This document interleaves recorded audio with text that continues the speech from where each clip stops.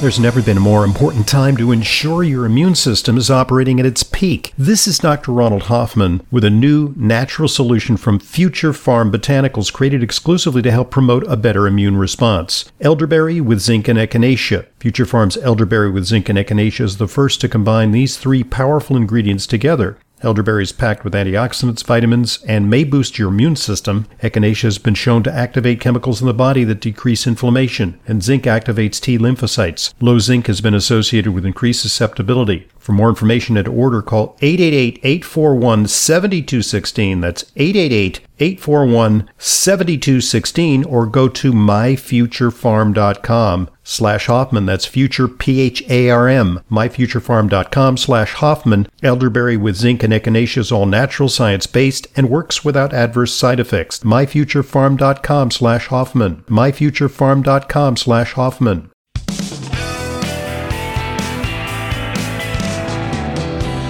Welcome back to today's Intelligent Medicine Podcast. I'm your host, Dr. Ronald Hoffman. Always exciting to pay a visit to one of my favorite colleagues, Dr. David Perlmutter. He's a board-certified neurologist and author of Grain Brain and Brainwash. He has a new book entitled Drop Acid, in which he focuses on uric acid as a culprit in all kinds of health problems. So what you said in part one is quite interesting, because sometimes we think of uric acid as just an accompaniment of obesity or hypertension or metabolic syndrome. It just happens to be high. But what you're saying is that there are now scientific papers that say that it is, in fact, a toxic substance that can promote these problems, right?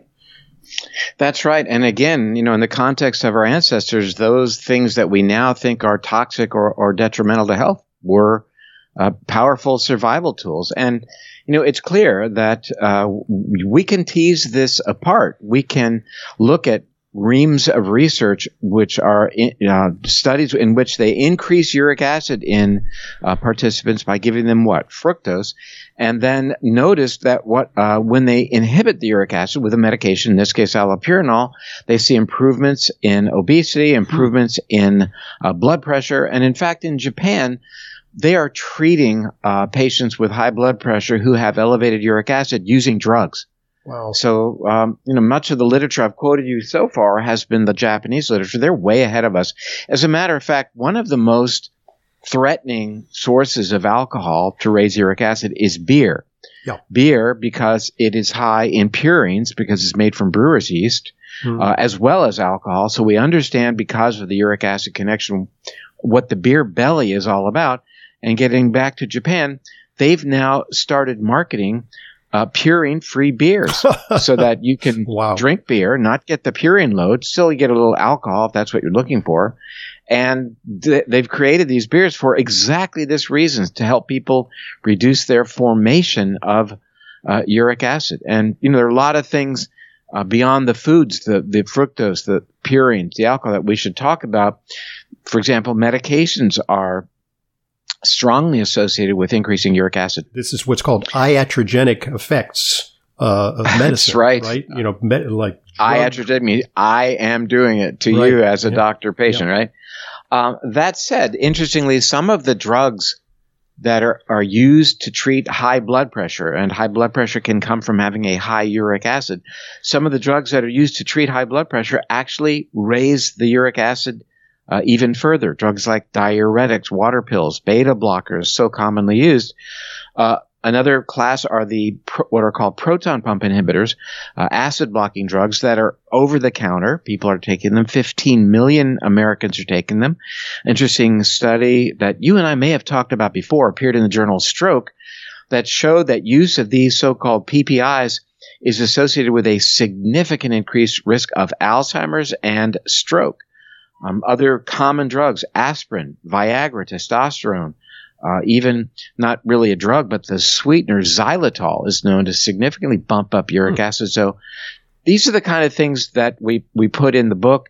People need to be aware of. But I think really job one is, hey, what is my uric acid? And the really cool part of that question is that you don't even need your doctor anymore. You can go online or possibly even to the drugstore, and buy a home uric acid monitor, just like you measured your blood sugar with a simple finger stick. In this case, you don't have to do it every day, but every 2 weeks, every 4 weeks, get a sense as to what your uric acid level is. You can measure it at home. Oh, okay. There's a self-test? Right. A uric acid monitor. Now, a lot of people check their blood sugars frequently. Uric acid is something you don't really need to stay that involved with. But again, every couple of weeks, make some lifestyle changes, see how it affects your uric acid level, and by all means, get that level to a level of 5.5 or lower. Average level in America right now is 6. So we have work to do, but look at what we are doing in America. We have 88 million pre-diabetics. That's 33% of adults. We have 34 million diabetics. That's 10.5% of adults. That means about 45% of Americans are diabetic or pre-diabetic. We see that a third of American adults, 1 in 3, is not just overweight but obese. And in the distant future, in the year 2030, that number is going to be 50%. In so far in the future, 2030. You got to put, that's just around the corner. Yeah, it is. 10%. Used to think like 2030, forget about it. I don't have to worry about that. Yeah, I'm not. Social Security is going to run out of money in 2030, but right. No, it's right around the corner. Yeah, that's crazy. 10% of children from age 12 to 18 are hypertensive in America. That's astounding.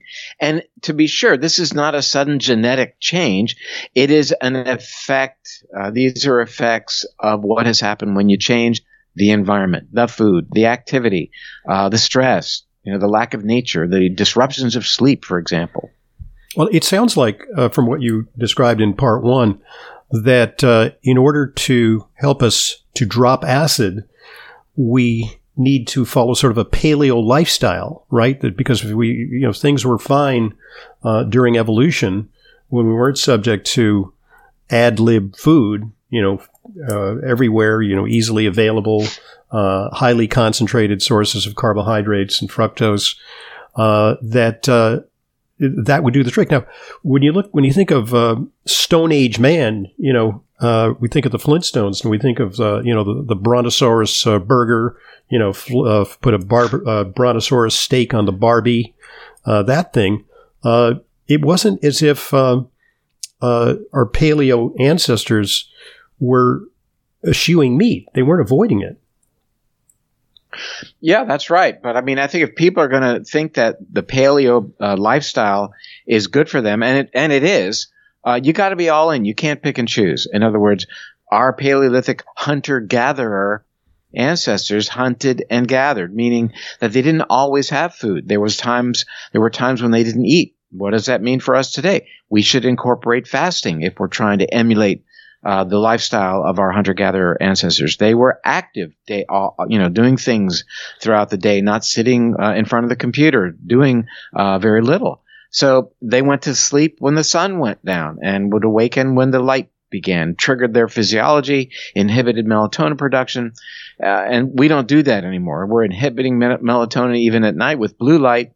So if you're going to be thinking that the paleo approach is good, and I think it is, but you can't pick and choose. You have to be all in. It's not that eating the Bronto burger day in and day out is going to necessarily be good for health. By and large, our hunter-gatherer forebears and similar cultures that are living today eat a lot of plant, and specifically a lot of plant fiber, and nurture their gut bacteria. That is another area where we have to be very cognizant and be all in. You and I have talked about this before, that fundamental importance of gut bacteria. And guess what? There are strong issues related to uric acid, what we're talking about today, as it relates to the gut. We know that higher levels of uric acid are associated with a dramatic increase in the permeability or leakiness of the gut, therefore increasing inflammation, which may have been protective for our ancestors. Uric acid favors the production of pro-inflammatory bacterial strains. And we know that studies have shown that doing what's called a fecal microbial transplant, taking fecal material out of a healthy person and putting it into the colon of a gout patient, has been associated with a dramatic reduction in gout attacks. Wow. So this goes both ways. The point is that this uric acid, again, is far more relevant than you and I learned about in medical school. We probably had the 1-hour lecture. Yeah. Here's how it's made. Yeah. Here's how allopurinol works. Mm-hmm. If a person has a high uric acid, give them the allopurinol. Yeah. Keep your fingers crossed they don't have a downside, and you've done your job. Next patient.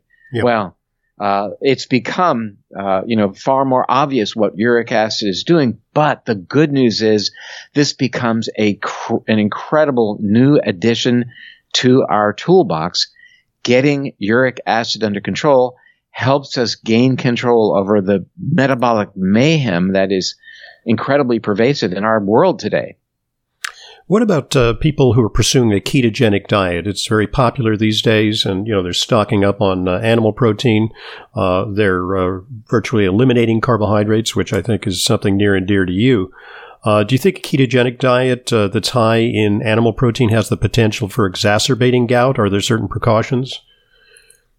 Well, well beyond gout. So ketogenic diet is in fact associated with elevation of uric acid.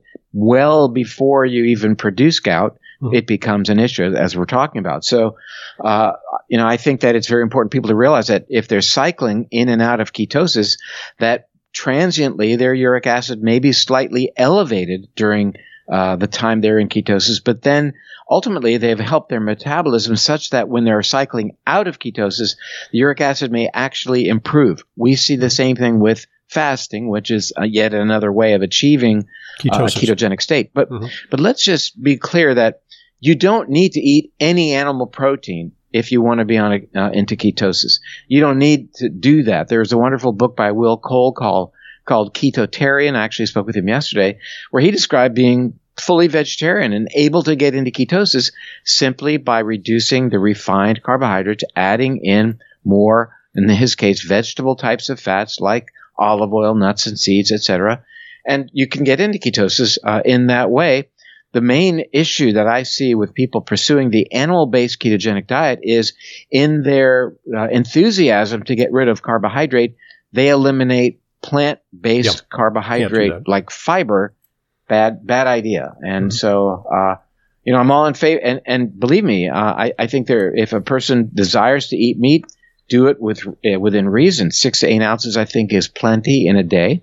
Some meats, like organ meats, you mentioned earlier, liver and kidney, shellfish, scallops, etc., can be higher in the purines that can then be metabolized into uric acid. But again, for the third time, I need to mention that it's the fact that more than 70% of the foods at the grocery store have added sweetener, and by and large, these are fructose or derivatives therefrom, that have crept its way into our diets and explains why our uric acid levels are so high now in comparison to where they were even 100 years ago.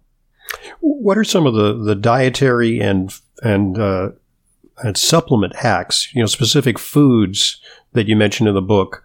I noticed that you talk about tart cherries. Tart cherry juice is often suggested for recovery from exertion by athletes and for joint pain and soreness.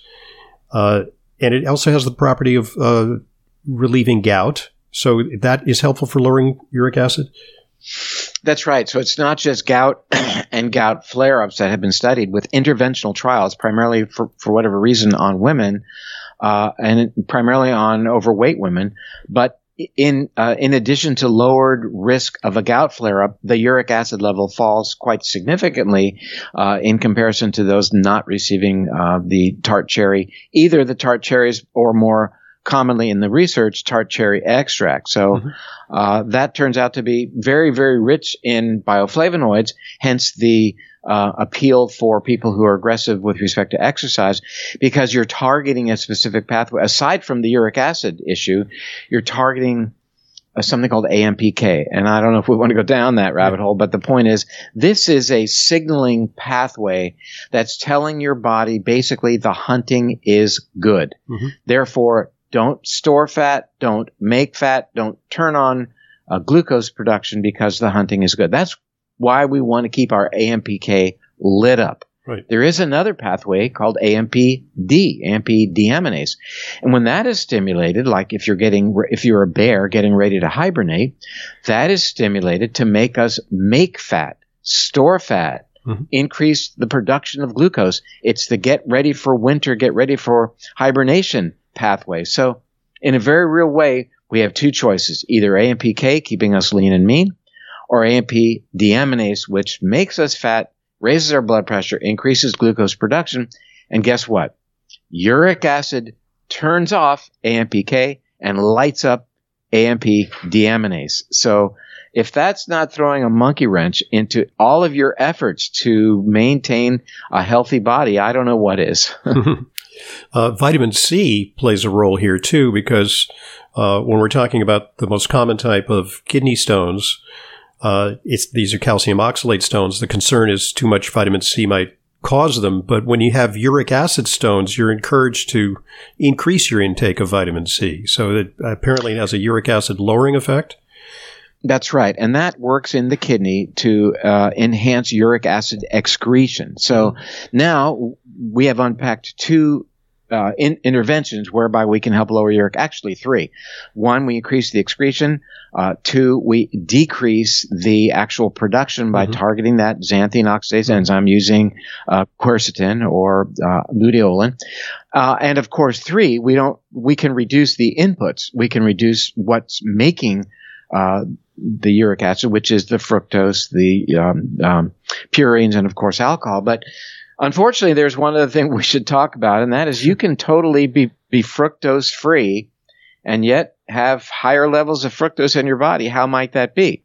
Well, there is a pathway in your body called the polyol pathway that converts your blood sugar into fructose. And that pathway is activated if your body thinks it needs to make fat. For example, if you're dehydrated, that pathway is activated to help your body make fat, because you'll recall earlier our camel crossing the desert uses fat, as do to make what it interesting. To make metabolic water, right. That's why before the hummingbird makes this epic 1,000-mile flight, it's 40% of its body weight is fat, believe it or not.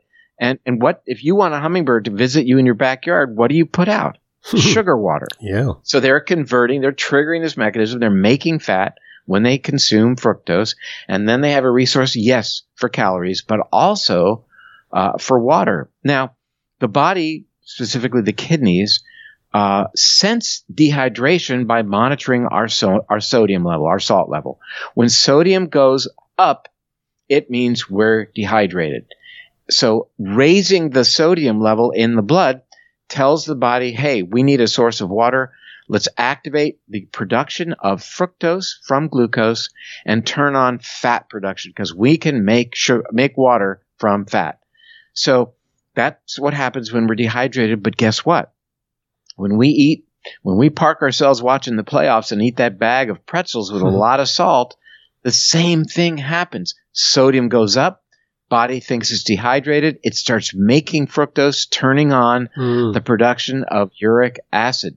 For years, we've noted that people with higher salt consumption are much more likely to become obese, far more likely to get diabetes, and we've known certainly hypertension. Wow. But we never understood what's the mechanism, what's underlying this connection. Now we get it. It's really quite simple. It's called the polyol pathway. We stimulate that. It is. It's one study I reviewed actually this morning. I found it on my desktop. I didn't name it. I didn't know, so I opened it not knowing what it was.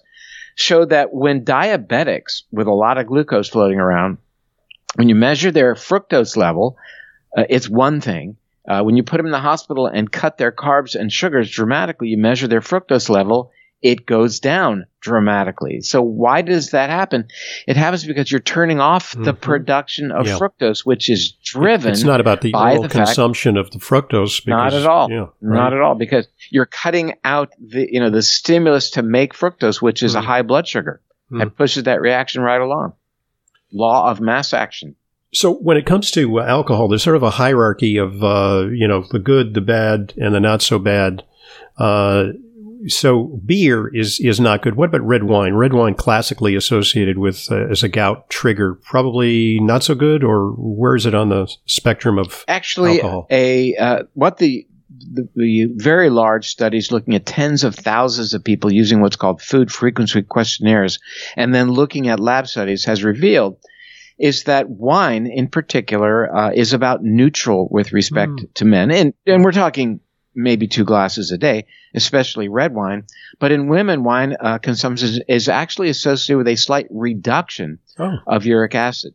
Now, again, red wine skins bioflavonoids, you can understand the connection. As it relates to hard liquor, definitely associated with an increased risk of gout and certainly a higher uric acid level. But again, the big issue is beer. You're getting it on 2 counts. You're getting the alcohol and you're getting the purines, telling your body make fat. So there's your mechanism to understand where the beer belly is coming from. So you mentioned a way of testing uric acid at home. You know, some of our intelligent medicine aficionados are anxiously scribbling down a lead. What's the name of the device and how do you obtain it? And so there are many. I'm holding mine in my hand right now, and my last level is 4.7 milligrams per deciliter. I use a device called a UAssure, UASURE, and they have UAssure. I don't know their website, but they're on Amazon as well. So that's the device that I find really simple. It's just like we used to do our finger sticks for blood. You know, there's a tab that goes into a slot. You put a drop of blood on it. Bingo. Your uric acid level comes up. So, I struggled with it at first. I didn't put the blood on the right part. So, what does that say about me? No, I have a little bit of device really phobia these days because there's a lot of different things. Yeah, but no, I do find I wear a continuous glucose monitor, and that doesn't require a finger stick. So that is almost idiot proof. So there you go. Okay. But I would encourage people to think about at the very least. You can determine your uric acid level by making a phone call to your doctor's office because most likely people have, it's part of the typical 20 element panel that you get every year. Yeah, it's part of the panel along with liver functions, kidney functions, you name it. Uric acid has always been checked, but of course, in the context of gout. But if you phone the doctor's office, they may tell you, the doctor looked at it and you're normal. Right. Well, that's not what you want to know. I want to know the number. What is that number? And then I'll take it from there. Thank you very much. Because we don't want, again, to be in the normal range. As it relates to gout, we know that 5.5 and lower is what we're looking for optimal range as it relates to well beyond gout, as it relates to blood pressure, weight gain, insulin sensitivity, and, of course, diabetes, non-alcoholic fatty liver disease, all of these things that are related to increased uric acid. Okay. And where does coffee come into the equation? I think you're going to be happy. Yep. Coffee is associated with a lowering of the uric acid. Yippee. Does it have to be caffeinated? Can it be decaf? Is it no, polyphenols in the coffee that are beneficial, or the caffeine? Polyphenols. If you have an issue with caffeine, whether it's tachycardia or hypertension, you can have decaf and still get the benefits as it relates to controlling your uric acid. The big surprise for people is that fruit juice is really a killer as it relates to uric acid. People think, what could be wrong with a 16-ounce glass of apple juice or orange juice? My gosh, it's natural. Nothing natural about it. It could be organic, harvested by elves who are meditating, but it's not natural. Our ancestors wouldn't stumble upon, cartons of whatever orange juice. They didn't have Vitamixers. That's right. But the truth is that eating fruit in a reasonable amount is actually associated with reduction in uric acid, despite the small amount of fructose that it contains, because that fructose is packaged with fiber, with vitamin C, and with the bioflavonoids that we've just talked about. Mm-hmm. And now, it doesn't mean you can go overboard. Right. An apple a day keeps the doctor away.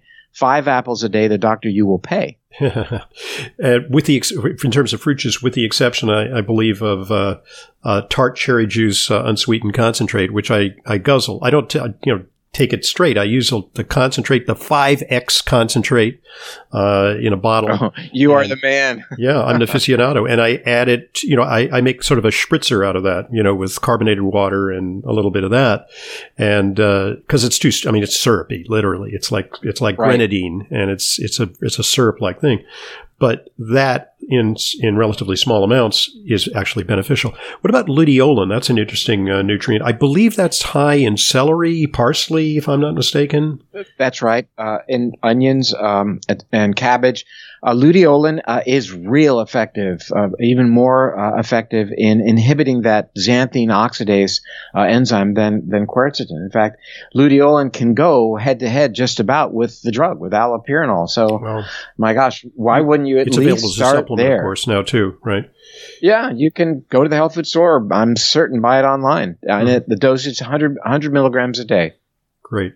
All right. Well, chock full of information. Of course, the book has, much more detail. And as usual, when you tackle a subject, David, you just do a masterful job of doing a deep dive. Who'd have thought that uric acid could be so fascinating? And it really appears to be, it's like just sort of an add-on on a, multiple chemistry test, with 20 different parameters. And you kind of go, uric acid. Okay, well, I don't have a gout. Fine. Well, there's more to it than that, as you'll discover if you get the book Drop Acid. And David, give us a heads up on where people can listen to your podcast, because you do some great interviews as well. That's on my website, which is drperlmutter.com, drperlmutter.com. I do have a YouTube channel, which is The Empowering Neurologist. The book is Drop Acid, and oddly enough, the URL is dropacidbook.com. But I would say that, it is, again, it's not your grandfather's uric acid anymore. And, Exactly. And I would say, if you really want to learn about something, you ask me, you're mentioning about going into the deep dive. If you really want to learn about something, you read a book about it. But if you want to master something, then you write a book about it. Mm-hmm. And then then you're reading everything that's out there. And this story, from a historical perspective, with respect to our primate ancestors, our Paleolithic ancestors, the newer science, the interventional studies, the retrospective studies, has been incredibly enlightening.